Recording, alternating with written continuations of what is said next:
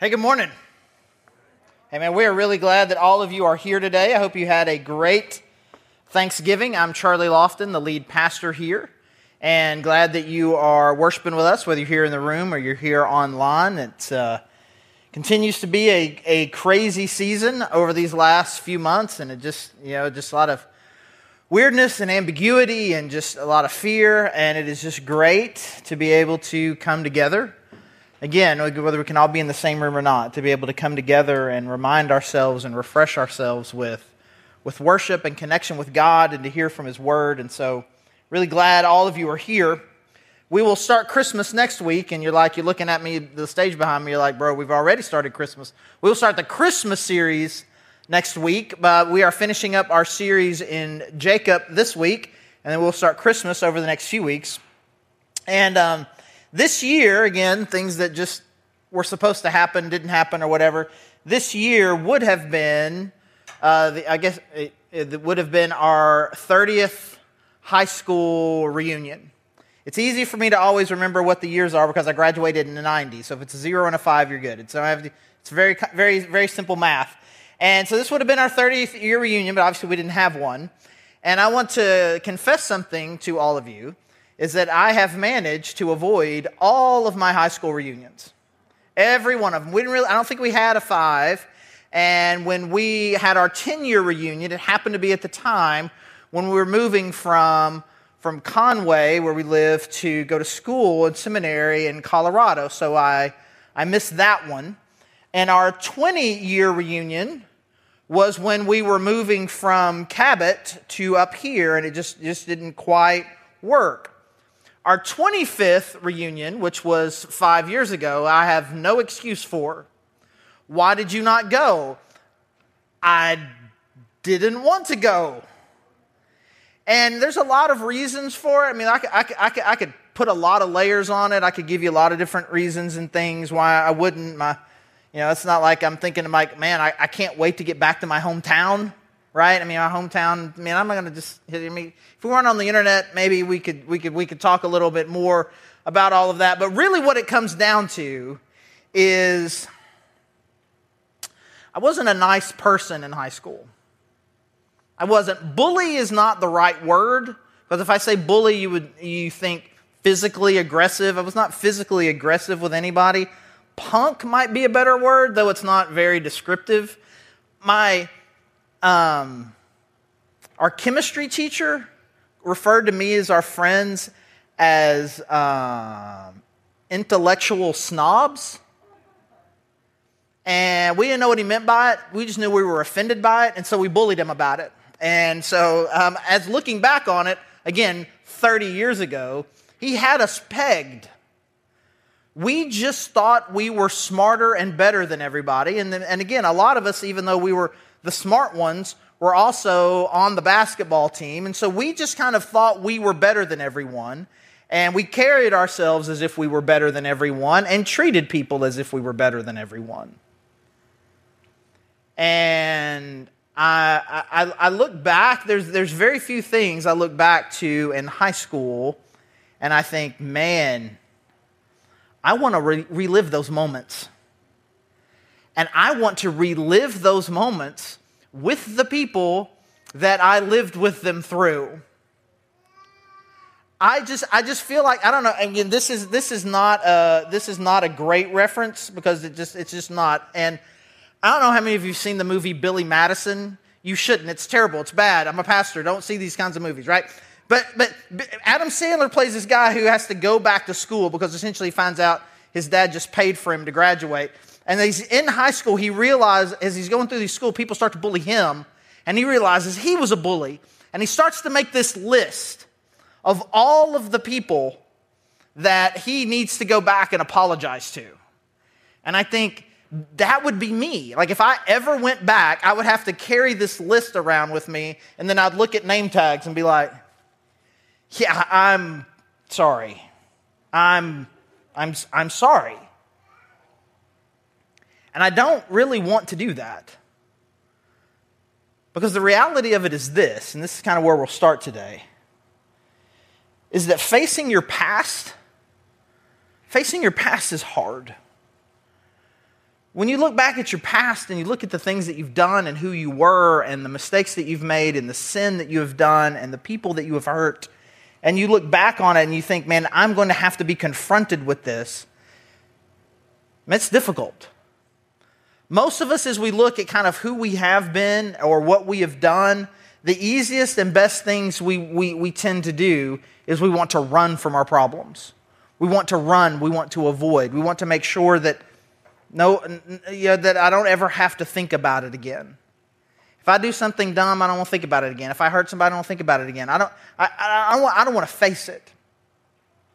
And our story here with Jacob, and if you've not been here for the last few weeks, or if you have, you need a refresher. It starts with him. He was a twin, and when he was born, the older one Esau came out first, and Jacob came out right after him, and his hand was holding onto his heel. And so they named him the one who holds on to the heel. The problem is that is a euphemism for being a deceiver, for being a trickster. And so essentially they named Jacob Deceiver. And so for his whole life, as people are just calling and trying to get his attention, they say, Deceiver, and then you turn and go, yes? And for years and years of your life, this is built into him. And he then becomes, and when we kind of enter kind of them a little bit later, the first time we really experience Jacob, we see he has grown into his name. And we see two stories kind of back to back where he essentially steals from his older brother Esau. He essentially, when in a moment of weakness of Esau and hunger, he basically forces Esau to sell him his birthright, which meant the larger share of the inheritance. And then Esau was angry and fuming at him. And then as their dad was about to die, Esau is supposed to get a blessing from his dad, and Esau sends him out. Their dad Isaac sends Esau out to kind of prepare this meal for him, so then he can come back and bless him. Well, Jacob and his mom come up with this plan to trick the dad into blessing Jacob as well, instead of Esau. And so he's stolen his birthright, he's stolen his blessing, and Esau says, I'm going to kill you when dad dies. And so again, rather than facing his problem at that point, his mom and Jacob come up with the thing that we would all do. You run from your past. You run from your mistakes. And he goes and hides, essentially living with some extended family in another part of the world. And then what happens is, again, it was like we've got this guy, the deceiver, and he's making all of these terrible decisions. He makes some terrible decisions. He destroys his family. And his first thing he decides to do is run. And then what does he do? Well, you know, when you run from your problems, you take them with you. I mean, they're in the bag next in all of the clothes. When you can't run from your problems because you are the problem. And when you run from your problem, you're still there. And so what he does now with his new family, he destroys that family too. He falls in love with this woman, then he gets tricked by her dad, and he gives him a different wife instead. And that was a really weird story. And rather than just taking the loss, Jacob says, I want the other wife too. And so he marries rival sisters, which is a terrible idea. And then they get into this competition about who can give him the most babies. And so then they start saying, here, why don't you sleep with my servant too? And so now essentially he's got 4 wives and all of these kids, and his family is completely out of control. Because of all this rivalry and hatred and division, they were selling him, the wives were selling him for sex. I mean, it was awful. And in the meanwhile, he's working for his uncle, and they are trying to out-trick and out-deceive each other in tricking, like, who gets what cattle and who gets what sheep. And they are manipulating and hurting each other up until the point to where Jacob realizes he has burnt another bridge. So he's got his family he grew up with, and he destroyed that through deception. And now through passivity, more deception, and just downright idiocy, he has now destroyed this family. And so now he is stuck between 2 very, very bad places. You say when you leave someplace, you don't want to burn a bridge. This man is stuck now in no man's land, and he only has burned bridges on both sides. And he's got nowhere to go. He's got nothing to do except to go back to where he came from. And so now, whether he wants to or not, he now has to face his past. And as Mark shared with us last week, he is scared to death. He is scared to death and does not know what to do. And if I tell you right now that you are going to have to face the consequences and the people of the worst things that you've ever done and the hurt that you have caused, you would be in a very similar place. But we don't even have to get that extreme. When I say that facing your past is hard, you don't even want to think about your spouse that you hurt and said the ugly thing to yesterday. You don't want to think about the bad decision you made 2 weeks ago. You don't want to think about the time you lost your temper this morning.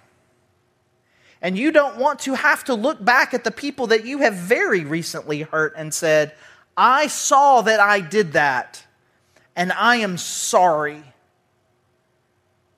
And so what we do is we do what Jacob did. We run from our problems, but then we bring them with us. And then we repeat it the way that Jacob did. And so now he is on his way back. And finally, I would never say that like Jacob just kind of pours his heart out to God and saying, I've done something terrible, will you please come help me? He gets scared. He kind of gets one of these scared prayers of God. But God shows up. And this is the passage that Mark looked at with us last week. God shows up and starts to wrestle with him, like literally wrestling with him. And it's if God's wrestling you, I mean, God could destroy you at any minute, but God's not. He's just doing it just to kind of keep things even. And then ultimately God, to finish it, kind of zaps him in the hip where he can't even really walk well. And he asks God, before you leave, will you please bless me? And God looks at him and says, listen, I'm going to give you a new name. Your whole life, people have called you Deceiver, Deceiver, Deceiver, Deceiver, Deceiver. You are no longer the deceiver. I am going to call you Israel. And that means you have wrestled. You're a wrestler. You have wrestled with God. You have wrestled with people. And you have prevailed. It's a really inspirational moment, right? He looks at me. You're the wrestler because you've wrestled and you've prevailed. And I look at that and I think, what has he prevailed? What has he done? Well, he grieved his dad on his deathbed and angered his brother to the point he wanted to kill him. He was totally manipulated by and with his mom. He's now got 4 wives that all hate each other and probably hate him, and he's running away from his boss/uncle. He hasn't prevailed at anything. He's not he's not.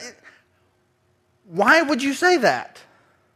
This guy has not been good. We've not had one story. We're now 5 weeks in. We've not had one story. It was like, and that, boys and girls, is why you should be like Jacob. We've not had one moment like that. We haven't even had half a moment. But yet God speaks this powerfully over him. You have wrestled and prevailed. And if you are familiar at all with kind of the arc of Bible stories, or maybe the story in your own life. I'm in this terrible place. I've made all these terrible decisions. I'm sinful. I've hurt people. And then I have this encounter with God. Moses has this encounter with God with this burning bush after being essentially alone in the wilderness, after murdering somebody. And he has this encounter. And then he becomes Moses, the one who leads his people out of Israel. We have Paul, who was complicit in the murder of Stephen and was arresting Christians as fast and as quickly as he could. He has this face-to-face encounter with Jesus, with this bright light, and he's blinded, and he changes everything and becomes the greatest Christian missionary the world has ever known. We've got Jacob, this deceiver who is burning bridges and hurting the people that he supposedly loves, his brother, his mom, his dad, his uncle, his father-in-law, his wives. And now he has this face-to-face encounter with God.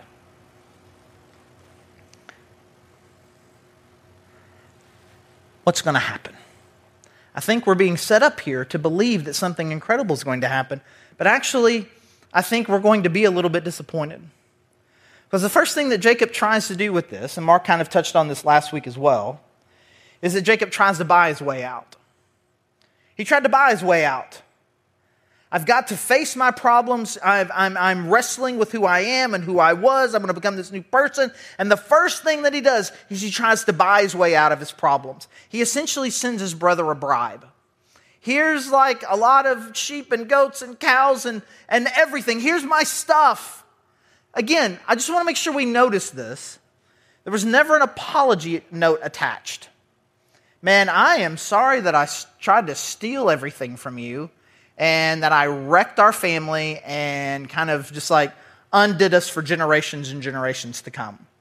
I'm really sorry about that. He just sends him stuff. Here's some gifts. Not an I'm sorry gift, just gifts. And you know you do that, right? You do this all the time. You do this where you hurt your spouse, you're really mean, you lose your temper, and the thing that you don't do and the thing that you don't say is you don't go back to them and say, man, I'm really sorry for what I did. I know that was hurtful. I shouldn't have done it. You just start randomly being nice. And depending on what is considered nice and helpful, and depending on the relationship you have with your spouse, maybe you're just going to, all of a sudden you're just going to start randomly being really flirty. Maybe you're going to start, I think I may just start folding these clothes. I may just start doing these dishes. I'm just going to start randomly complimenting you. I'm just going to start being weirdly nice. I lose my temper. I'm a jerk. I'm a punk. I'm hurtful in some way. And then suddenly in one moment, now I'm being nice. And for a lot of us, we would call that an apology. But you know what it's not? An apology. It is you trying to bribe your way out of trouble without ever really having to admit that you did the thing. I'm never having to look anybody in the eye. I'm never having to say that I'm sorry. I'm never having to do anything really close to repentance. I just start being nice. I start being kind. I start being helpful. I start just smiling and saying weird things and just being awkward, hoping that you'll just drop it. And we can just kind of have this mutual understanding that I'm sorry without ever having to really say it. We continue on in the story, Genesis chapter 33, verse 1. Jacob looked up, and there was Esau, coming with his 400 men. So he divided the children among Leah, Rachel, and the 2 female servants. He put the female servants and their children in front, Leah and her children next, and Rachel and Joseph in the rear. Can we just stop there for just a second? Can we just pause? I just want you to notice something. When you're reading a Bible story, sometimes I think that what you do is you read a Bible story and you think, that's weird, and you just assume Bible is weird and you just keep going. When you see something weird, you should stop and be like, that's weird. Because the way that most of these stories are written, they're designed to make you stop and think, what is that? So let's stop here for a second. And we've got Jacob. And again, what we're about to do is completely deconstruct the Sunday school version of the story that I was told, where this kind of ends with Jacob and Esau happy and hugging, and Jacob was sorry, and now they're friends again forever. Jacob has finally changed. He's had this wrestling encounter with God. He is now no longer the deceiver. He's the wrestler, and he's prevailing. And the first thing that he does is, oh man, Esau might be trying to kill us, So he's not trusting God.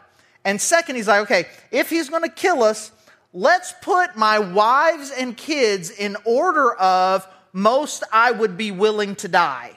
Okay, so the slaves and those kids, they can die first. And then my ugly wife and her kids, they go next. And then my pretty wife, the one that I love, and her kid, they'll be last. And that way, you know, maybe the people that I really care about will survive. Can you imagine? Like, this is your dad, and your dad is kind of saying, okay, bud, okay, you and mom, y'all are going to be here at the front. And then all of a sudden, they're just kind of making layers, and you kind of look around and you kind of figure out, I think I know what's going on. We're the one that's supposed to get killed first. And it is your dad that has sorted you this way. So, this is kind of where we are. All right, so, verse 3. He, Jacob, he himself went on ahead and bowed down to the ground 7 times as he approached his brother. But Esau ran to meet Jacob and embraced him. He threw his arms around his neck and kissed him, and they wept. Then Esau looked up and saw the women and children. Who are these with you? He asked. Jacob answered, they are the children God has graciously given your servant. Then the female servants and their children approached and bowed down. Next, Leah and her children came and bowed down. Last of all came Joseph and Rachel, and they too bowed down. Verse 8, Esau asked, what's the meaning of all these flocks and herds I met? So in just case you're wondering, if Esau understood that Jacob was sending these flocks and herds as an apology, he didn't. The note of apology did not make it with him. All of a sudden, Esau's minding his own business and is like, what are these sheep? Well, they're from your brother, but why? And so he's like, why are you doing this? Again, so there's no apology. And in this face-to-face, we don't see any sorry, just fear, just cowardice. To find favor in your eyes, my lord, he said. But Esau said, I already have plenty, my brother. Keep what you have for yourself. No, please, said Jacob. If I have found favor in your eyes, accept this gift from me. For to see your face is like seeing the face of God now that you have received me favorably. Please accept the present that I was brought to you. For God has been gracious to me, and I have all I need. And because Jacob insisted, Esau accepted it. Did you hear the apology? Then Esau said, let us be on our way, I'll accompany you. But Jacob said to him, my Lord knows that the children are tender, and that I must care for the ewes and cows that are nursing their young. If they are driven hard just one day, all the animals will die. So let my Lord go on ahead of his servant, while I move along slowly at the pace of the flocks and herds before me, and the pace of the children, and come to my Lord in Seir. Esau said, then let me leave some of my men with you. But why do that? Jacob asked. Just let me find favor in the eyes of my Lord. So they're all together now. And Esau's like, I'm so glad you're here. You're going to come on home. Let's all go home together. And Jacob says, and we're going to try to believe the best in him right now. He says, well, I mean, the kids are tired and the cows have babies and we're just going to have to move very, very slowly. Again, if you've paid attention to this, you don't trust anything this guy said, but we'll maybe try to give him the benefit of the doubt here. And Esau's like, well, okay, that's great. Let me leave some of my men here and they can help you. Oh, don't worry about that. You guys go on back and we'll just meet you back home, but we'll just go slow. And again, the Sunday school version is this is so great. They hugged, they kissed, he accepted the gift, and now they're going to go back home together. And this is so awesome, and this is so sweet. Verse 16, so that day Esau started on his way back to Seir, and Jacob, however, went to Succoth, where he built a place for himself and made shelters for his livestock. That's why it's called Succoth.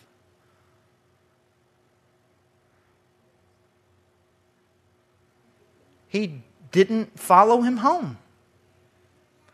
Esau went this way. He said, we'll be right behind you. And he went this way. And we never have any indication that they ever talked again.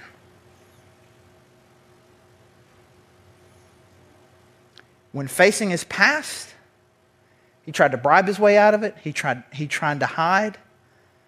And then when he finally gets face to face with the person that he has hurt and has damaged and essentially tried to take everything from, what happens with Esau, and we need to make sure we understand this, Esau is the hero in this story.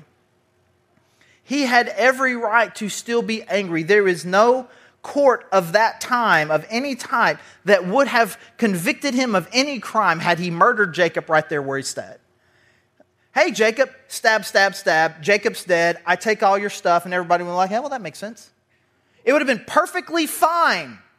But he doesn't. He weeps. He cries. Why are you giving me this stuff? And hug and love. Essentially, without Jacob even really being sorry,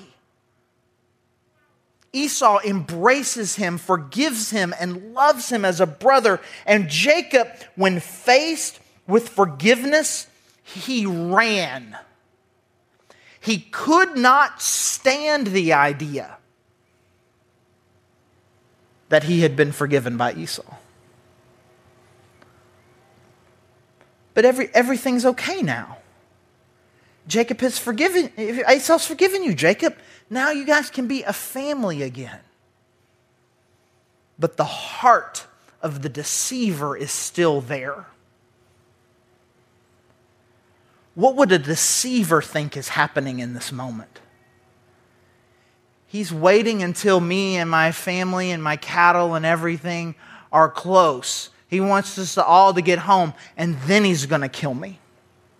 Because people don't do that. People aren't forgiving. People aren't kind. There isn't really such a thing as forgiveness. There really isn't such a thing as restoration. And I've got to keep doing on loop the same destructive things I've done my whole life.